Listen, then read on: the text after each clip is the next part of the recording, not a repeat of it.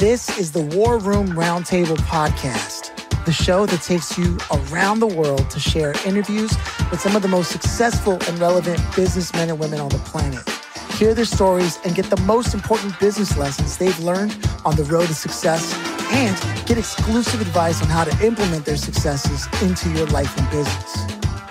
The War Room Roundtable is brought to you by your hosts, Jason Miller, CEO of Strategic Advisor Board, and Philip Lanos, CEO of Own the Rhythm, and former podcast host for Entrepreneur and Inc. magazine.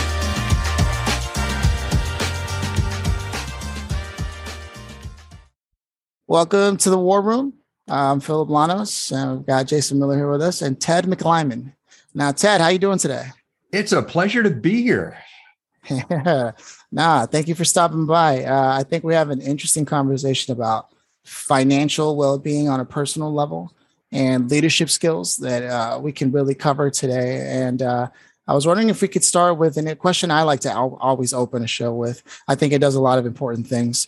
Do you come from a family of entrepreneurs yourself? I come from a blue-collar family from upstate New York, small town that was noted for typewriters, dairy cows, and snow. In that order. All right. Entrepreneurial in the sense that my dad always worked for a small business, helped grow it. Very entrepreneurial in that respect, but not as a business owner. But all my siblings are entrepreneurial, and as am I. Okay, right on. And so what was your first foray into the world of entrepreneurship? Well, I've been working with people and money my entire life. And where we grew up, the ethic was, if you want to eat, you're going to work. It's one of those types of things. And the advantage, as I said, of growing up in central New York, there was always an opportunity to shovel snow. Not so much mow lawns, but shovel snow. And I think that was my first foray that we would go out and chop ice, shovel snow, but always worked, always had a gig, always got something going on. And when I came out of college, I wanted to get out of upstate New York. Now, if you've ever been there, it's cold, dank, kind of miserable. And I decided the way to make that happen was join the Marine Corps, take a commission, which is not terribly entrepreneurial, but I'll come around to it. It was incredibly entrepreneurial. Didn't intend to stay, but the Marine Corps had the foresight to send me to Hawaii, my first duty station, introduced to sunglasses, sunscreen, primary colors, temperatures above 90, all this crazy stuff. And I got to see a picture of the world I had never seen before. Wow. But there I was really introduced to my first foray of young people making stupid money decisions at warp speed. And part of my job as a young lieutenant was to go in and try to figure it out and help them dig out of some of the things that only young soldiers, Marines, and airmen can do when they have money for the first time in their life in paradise. And we go from there. Well, I wasn't immune from this either. I did some crazy things. I actually bought my first car in Hawaii at the end of the bar at the O Club in Kaneohe for a small amount of money, sight unseen. That is not the textbook approach to spending money you don't have, but it worked out all right. But to make a long story short, I did not intend to stay in the Marine Corps. Put a letter to get in, put a letter to get out, and they didn't accept the letter to get out. Found out I was an indentured servant, had to take another set of orders. Went to Japan and married at that time, took the family, and we loved it. We got to interact on the economy with other cultures. And there I really, really codified my belief that fundamentally we're all human and we do human things with money. It's influenced by our culture, our belief sets, but at the basic level, we're more alike than we are different. And that stuck with me. And as I moved around the world and saw different places and different things, that always resonated. While the Marine Corps then sent me to get my first graduate degree at Pepperdine, payback was teaching economics at the Naval Academy. And there I found that it takes smart people to really screw up money. We had a very significant performance problem that a lot of our young ensigns and lieutenants were doing just really stupid things with money and losing their commissions, security clearances, families. And that's what was my introduction to the technical aspect of behavioral economics.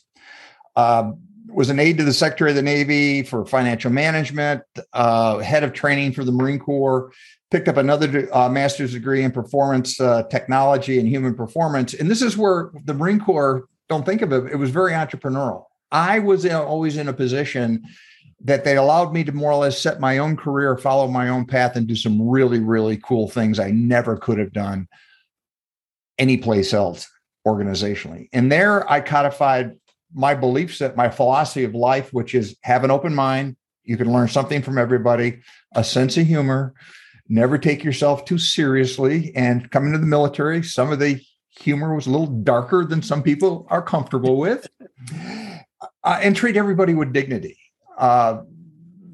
Then get the job done, take care of your troops, and leaders eat last. So that has been my dominant philosophy for my entire life. Well, with the Secretary of the Navy, I had the opportunity to work with the House and the Senate, and there I watched the political class just behave unbelievably with money. I know this is hard to believe. I know you wouldn't believe it. You think they're all rational decision takers with your money. Not so much. Retired and then really moved into the entrepreneurial arena, where I became a licensed financial advisor, independent financial advisor, opened a firm, my first firm in Washington, D.C. area, then got fed up with the D.C. scene, moved it down to Augusta, Georgia, built 2 successful firms down there. I got very involved in all the entrepreneurial aspects of working with other entrepreneurs and helping them manage their money, but me building my practice in my firm. And there I had the revolutionary idea that we're dealing this money thing all backwards. Success with money has little to do with money. It has everything to do with behavior. And I wrote my first book around 2008 in anticipation of the meltdown, where I was working with a lot of clients, most of which were small business owners and a lot of entrepreneurs, to prepare them for the behavioral aspect of moving into a significant recession and how to prepare for it. Because it became very obvious to me that my job was not to manage money. My job was to manage money behavior. And that was liberating and revolutionary at the time, because I was trained that as a traditional econ finance guy, that we're all rational decision takers, that if you're given enough information, you'll come up with the right answer. And that's not true. It does not work that way. I also found working with a lot of entrepreneurs that we're wired a little differently than some, maybe most. And I found that a lot of the exercises that the traditional finance community was requiring entrepreneurs to perform, which was budget drills and spreadsheets and business plans, was not something they were naturally wired to do. And many had a lot of trouble with that basic concept. And that got me into much deeper into the behavioral aspect of money. So I determined at that time, writing my first book, that we need to look at the problem differently. And even Adam Smith, back in 1759, with Moral Sentiments, his first book, said money's about behavior.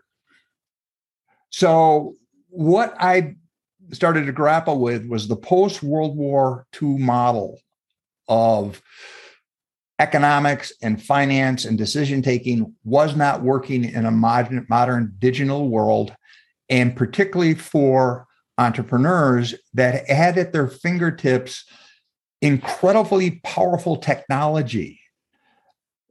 But the way they were being told and taught traditionally to build their business wasn't working for them. And they were very frustrated. So I started doing research, and I came up with the following discovery that helped me greatly and helped a lot of my clients and helped a lot of the entrepreneurs I started working with. Is number one, our biology gets in the way of good money decisions. It appears that our brains are designed to keep us alive and pass on our genes. Not do taxes, read the small print on credit card statements, figure out compound interest, or realize that you actually do have to pay back your credit cards. Our brains are eons old, the biology. We have a feeling brain and a thinking brain. I try to keep it really simple in my books. Our feeling brain is automatic, it's quick, it's multitasking, it's emotional. Our thinking brain, on the other hand, is the exception. It's our frontal lobe. It's more modern, but it's more deliberate. It's analytical. And you think about it, our brains have been around for millions of years. Money's been around for about 2,000. Money is a social construct. Money was designed to facilitate trade and interaction and commerce and communication. Well, somewhere between that revelation that it was too hard to make change with a chicken, that we had to go some other direction and do something a little bit more meaningful, like fiat money, and then digital currency, that we lost sight of the fact that fundamentally everything we talk about with performance, human behavior, has to be related to money. Money is a subset of human behavior. It's not an independent discipline that we put in some other institution that really smart people that we don't let out in public talk about. Okay. And intuitively, we know this. But I always found it amazing in my own business and in my writings. Then when we got to the money piece, what happens is our brains just kind of shut down because we don't like it. We're not comfortable there. It's a forced thinking type of thing. But the model for traditional business, the model for entrepreneurship, does not talk about natural behavior. It does not talk about the impact of our biology on our thought process, that we all are unique. I reject the mid-Enlightenment period concept of the blank slate, if you will, that we're all blank slates. And if I just push enough in, I can change your behavior. It doesn't work that way. There are ways we are all wired that are unique to us, that is a composite of our environment, our chromosomes, our past experiences and the like, and that's who we are. Then our belief set with money is well formulated by the age of, well, we start understanding money concepts by age 3. By age 7, we pretty much understand economic concepts. And by middle school, you are pretty much set in your default behavior with money. So that's scary. So, Philip, that means you still work with money the way you did in middle school. Oh, so man. I don't know if you had a mullet and SOY jeans in that time, but we won't pull out the pictures.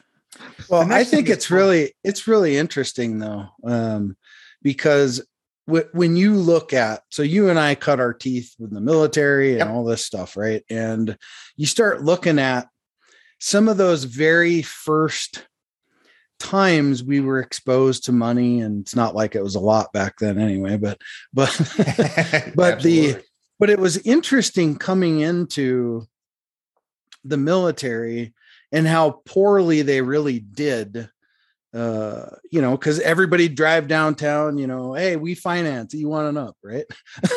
Oh yeah. for a car or whatever. And then the next thing you have all of these young soldiers that have never had the money before. They're going out and buying a nice car and it's 29% interest. And, or spending it other places that are less desirable, which we won't talk about on here. Yeah. Right. So there's all this dynamic around money. And the one thing I've really seen from your perspective is it's almost like sales. In sales, a lot of people will try to, sell a feature and benefit, and then, or they'll try to sell logic, right? Right. So, and you have to, it's emotion underpinned with logic, right? Absolutely. So, but money is the same thing. If we could just figure some of that out, and it's not like, I don't think a lot of people have figured it out, but then it just becomes the mindset and relationship with money at that point. Oh, absolutely. You're absolutely correct. I mean, here's the way we've got to look at this. We are emotional animals who think. We're not thinking animals with emotions. The default is always emotional. And I got into this because of the behavior of young Marines and sailors and soldiers who were not fully developed cognitively. And we as an institution, we're holding them accountable to traditional financial norms that were out of their realm of not only cognitive capability, but from a behavioral perspective, their belief set, most did not come from money, and their culture. And the culture was, hey, I got money for the first time in my life. You're feeding me. You're giving me a place to stay. I know where I'm going to be from Monday to Friday. How hard can this be? And then as an institution, we were reactive, not proactive. There's nothing more exciting than holding Article 15 disciplinary action on somebody who's broke, bounced a check, and I'm going to fix it by taking money away from them. I mean, right. That's kind of the mindset, but that's the mindset everywhere. Fundamentally, I believe that traditional financial literacy doesn't work. I mean, we can prove it. Just look around. It doesn't work. As a country, we're rated number 15 in the world in financial literacy. It's not a requirement in most schools. And most schools assume it's a linear process. If I can just teach you some things, give you some tools and techniques, and you pick the right product, life is going to be fine. Well, that's garbage. It doesn't work that way. So what I'm saying is we need to move towards what I call behavioral financial wellness. Behavioral financial wellness steps back and accepts the fact, number one, that we are all humans and we're all unique, and we have a unique belief set and behavior, which incidentally we accept in every other aspect of life, in coaching, wellness, diet, sports, but not money. That if we're going to move towards what I consider behavioral financial wellness, which is nothing more than peace of mind in your chosen lifestyle, that you're comfortable where you are and you can afford it. So I don't care if you're a goat herder or you're Elon Musk, it's all in line. It's very, very holistic. So it accepts the fact that you're uniquely wired with your behavior, that you have a belief set that is who you are. Now, it can be changed, but it's difficult. Just talk about diet and exercise. Culture is hugely important. And modern technology amplifies that at warp speed. I mean, 20 years ago, nobody needed a complete stainless steel kitchen. But it wasn't until reality TV started around the late 2000s that everybody said, oh my gosh, I must be incompetent. I don't have a French door stainless steel refrigerator to go along with my granite countertop that I didn't think I needed either. I guess I'll take the avocado refrigerator I've had for 10 years and put it out in the garage. Okay. I mean, that's a classic example of culture belief set. And the natural wiring of us as humans is herders. I mean, we are comfortable in the middle of the pack. That's the default. So if everybody's got one, you look around and go, why do you have this car? Well, because my neighbor non-consciously said I needed one. And that's what you do. So when you bring this all together, you have to realize that when we make money decisions, it's emotional. It's driven by a delightful hormone or a neurotransmitter called dopamine. And we've got the attention span of a goldfish when it comes to money, because when the dopamine hit drops down, we're done and we're on to the next one. So when I was looking at this, I came up with a model that helped my clients. And I think it's the way we need to start looking at money, which is different than I learned as a financial advisor. Financial advising is really a path to find you the best product to satisfy a goal that you think is relevant. We discount emotions, we discount all of that crazy stuff, and we just get you there. Well, that's a false argument. I need to start with a value discussion. The value discussion, I call it money values, and it's in the book.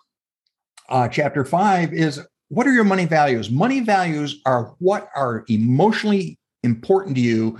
And if they don't happen, they will call you angst. And it's generally, I call it big V things. It's usually legacy, family, giving back, making a difference. Seldom is it having the latest offering, from Amazon or big house or something like that. Those are important. They are value driven, but I want to know what makes you tick. And if you want to know what your values are, show me your calendar and show me your bank statement. You'll tell me where you're spending your time, which is value driven, and how you spend your money, which is value driven. That's what's important to you. And then I don't judge. As long as it's legal and moral, I don't care what you're doing. But if you tell me you want to change the world and have an orphanage in China and you're spending, $2,500 a month playing golf, I can teach you how to do both, but you're probably not going to have the mission in China. You see what I mean? Because you value golf, which is fine. Who am I to judge? Then what is your money temperament, your natural money temperament? In other words, how are you naturally wired? And this is where we got into at DreamSmart, that we've developed some very, very deep dive tools to help us determine your natural behavior, your natural money temperament, and your entrepreneurial profile that goes much deeper than the traditional Myers-Briggs and the like that are situational. So once you understand who you are with your money temperament, accept it. As a financial advisor, it seemed like my job was to beat you over the head every time I saw you, to make you a 80-20 spender saver. You know what I mean? When in reality, that may not be how you're wired, because you're naturally wired as a spender. You get emotional satisfaction out of that, and that's your default. I don't care, but you need to know that, because you need to take steps to moderate and mitigate if you're out at the extremes. Then money knowledge. Money knowledge is not technical knowledge. It's how do you process information? Are you a visual learner, auditory learner, tactile learner? Because in a consequential spending decision, you have to ensure that you're getting information in a manner that works for you, not the person giving it. And this is so important in financial decision taking, because all financial decision has a compliance package written by lawyers that don't think and act like us. And that's why a lot of entrepreneurs, their heads blow up and they get in trouble, because they are not wired to take in the information as it was presented. They never really get into it. And then they're surprised when it blows up. Next, money strategy. Money strategy is nothing more than having a value-driven look to the future that accommodates your natural money temperament and how you process information. Once you bring this together, then you go into the action step, which is your money plan, which incidentally is where most traditional financial literacy, financial planning, and financial discussions begin. So this is the front end that's missing. That's why financial behavioral wellness is so important. It's, it's interesting, Ted. And Philip, I want your feedback on this, because when you look in the room, it's the age gap we have, like between me and Ted and you, it's a decent size age gap. So in your life right now, how do you see all that forming in your life? I'm just curious from a different perspective, from the younger generation, right? It is an interesting room in the sense that we're three different times and places all coming together to have this conversation. But Ted is speaking directly to my life experience, in the sense that none of what I was taught from anyone or anywhere was directly correlated to any type of success in my life. All of it has happened through another way, through mistakes, and still making them. And all of that is definitely something that I'm aware of. I catch myself making poor decisions sometimes financially, and then having to deal with that as those add up while you're still trying to take care of the other situations. And at the same time, working with entrepreneurs, and what I've seen from the 1,000+ conversations I've had, not all of them are the same. And the ones that are more aligned towards money or thinking logically don't always end up being the ones that have done the best with money. In fact, if there's anything I can agree with, is that being intelligent doesn't necessarily make you good with money. That's just life. Yeah. That's what really blows my mind. So when I'm listening to all this, I'm like, there's something to be said about this. There is a behavior issue at hand, and not necessarily something that has to do with logic or you're good at math. No, it's a behavior. Yeah. And this is what we're doing at DreamSmart. This is our initiative. And this is what I have in the book. Now, when I write a book for people that will never buy a book about money, but should. And I wrote the book you should have read in school, but didn't. And I don't talk about money. it's all based on stories of spending scenarios and at work where you're being bombarded with decision taking, which the intent is to make you understand that, wow, I've been in this situation. For example, one of the stories is you go to the mall with a friend because they've got to pick up a suit or something that's being tailored. In the process of going through there, you quietly spend $250 on stuff you didn't need and didn't intend to spend. And then you get home and try to figure out what it is, but it's too hard to take it back because you don't want to drive an hour and a half and it ends up in the garage sale. So, that's life. Now, I would say probably Jason and I have much more wisdom in you because we've run around a lot longer and we've made much more stupid and more direct spending choices through our life. Fortunately, True. my wife documents those, and it's a chronological list. It's more of a timeline that's in the 3-line binder. And but we did this the hard way. You asked me before we got started, what are some of the lessons learned? The lessons learned is the conventional knowledge, the orthodoxy that we get in school that of supposedly smart people in traditional institutions may not be appropriate for you. You have to sit back and challenge it. You have to challenge it from a couple directions. Number one, is this something that you're capable of even dealing with? I mean, for example, I have an automobile that has an internal combustion engine. It has oil in it someplace. I've never seen it. I have no interest in looking for it. There's a sticker on my window that says when the little number on my dashboard goes near there, I should call the guy down the street that really enjoys looking for oil in my car. I don't need a discussion on viscosity, on mechanical engineering, on the do's and the don'ts and what happens. I need to know, bang, I'm responsible. We don't do that with money. With money, we say, here's a classic example, and I don't want to disparage SCORE. If you don't know what SCORE is a volunteer group of executives from another century who are going to help you be better at what you do, even though they don't know what you do and they've never done it. Okay. A little cynicism here.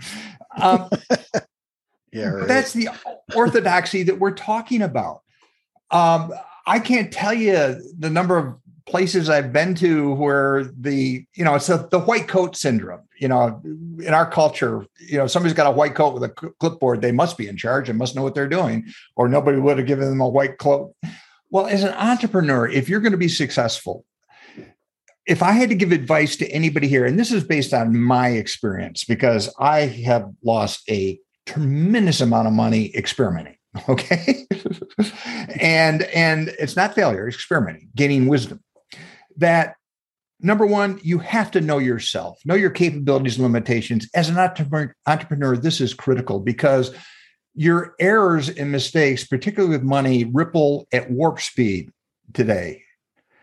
Case in point, last week, if you were living under a rock and didn't know, there was a bit of a meltdown on the crypto side. Yeah. Okay. Terra Luna went from one of the most touted, highly valued cryptocurrencies in the world on everybody's top 10 list to zero value in 24 hours. Now it's kind of coming back and kind of that stuff. A few years back, that type of scenario would have taken days, maybe weeks, even months to play out. So you have to understand that technology is your friend, but it's also leverages both ways. You've got to be in a position that you have more information, more data than we ever had possible, more than we're capable of assimilating. And data is not knowledge. Sometimes you don't have to be the bloody end of the spear. Ray Krocko's not the first guy to make hamburgers. There's a reason we put junior raking people out walking point, right, Jason? Anyhow, that's another story. That's right. Well, I call it, you can live on a couple of different edges, right? Yeah. You can be on the leading edge or you can be on the bleeding edge, right? Right. The bleeding edge is where you're taking all the arrows in the back. And the leading edge is just, well, you're kind of keeping up with the rest of the market and so on and so forth. But anyway, Philip, I know you got a question that you want to drop. This is the big finale. This is the question that brings the whole conversation together. And I hope that you indulge, Ted. It's if you could have invited anybody today, dead or alive, to sit here and listen to everything you just shared with us, maybe even contribute to the conversation, who would you have loved to have had here and why? Oh, Marcus Aurelius. Oh yeah, Stoic, huh? Good choice. Yeah, Good the choice. Stoic. Kind of the guy that codifies everything, I think, and to the point that I even started reading Latin in the original so I could read some of his stuff. Wow. Okay. Yeah, warrior monk here. No, it is. I've always been fascinated with leadership and behavioral disciplines, and always presented that this is new and different and we've never dealt with this before. When in reality, we are dealing with the same problems our ancestors did 2,000 or 3,000 years ago. I mean, and that's why I said open mind, sense of humor, humanity. Humans are humans. What is different is the environment, the context, the technology.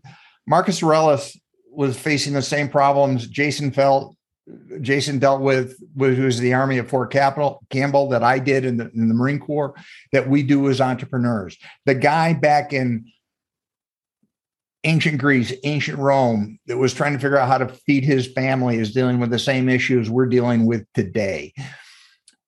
I just like the Stoic approach. I like the mentality. I like what's going on. I would love to have had an opportunity to sit down and had a conversation with that guy. Yeah. Now, I agree with that. I want to make sure that we get this in as a reiteration. Where would you prefer for people to get in touch with you if they love what they heard and they're like, I got to talk to Ted? Yeah. TedMcLyman.com is my author site. That's got everything you ever need to know about me, how to contact me. But, my goal right now at this time in my life is I want to change the dialogue on money. We need to move from product and service to behavior.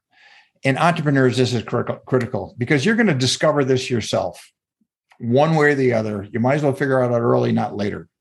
It'll save you a bundle. It'll also help you make sure you're at where the pointy end of the stick is.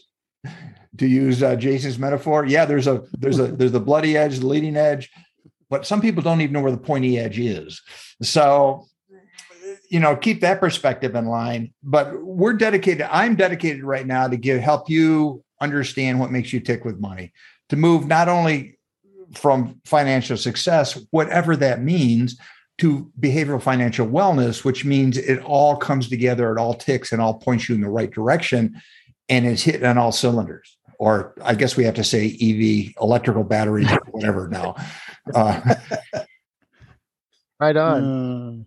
Ted, man, I can feel how much knowledge you have to share with the world. And that's why I'm glad that they now know where they can get a hold of you, because there's no way people can learn all this in just an hour. But they can start by listening to this, by getting your book from Amazon and checking out your website and finding other ways to contact you. Would you agree? Yes. Yep. It's TedMcLyman.com. All right. Ted, thank you so much for stopping by. Jason, any final words?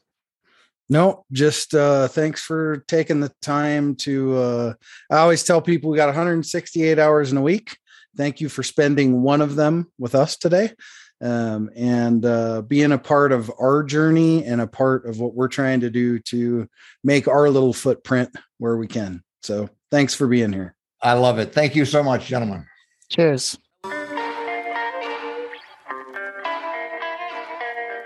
Thanks for listening to the War Room Roundtable with your hosts, Jason Miller and Philip Lanos. Please leave your feedback and visit strategicadvisorboard.com to get the latest and greatest business advisement on the planet. Follow us on social media for updates, and always remember, if you can dream it and believe it, then you can go achieve it. We'll see you in the next episode.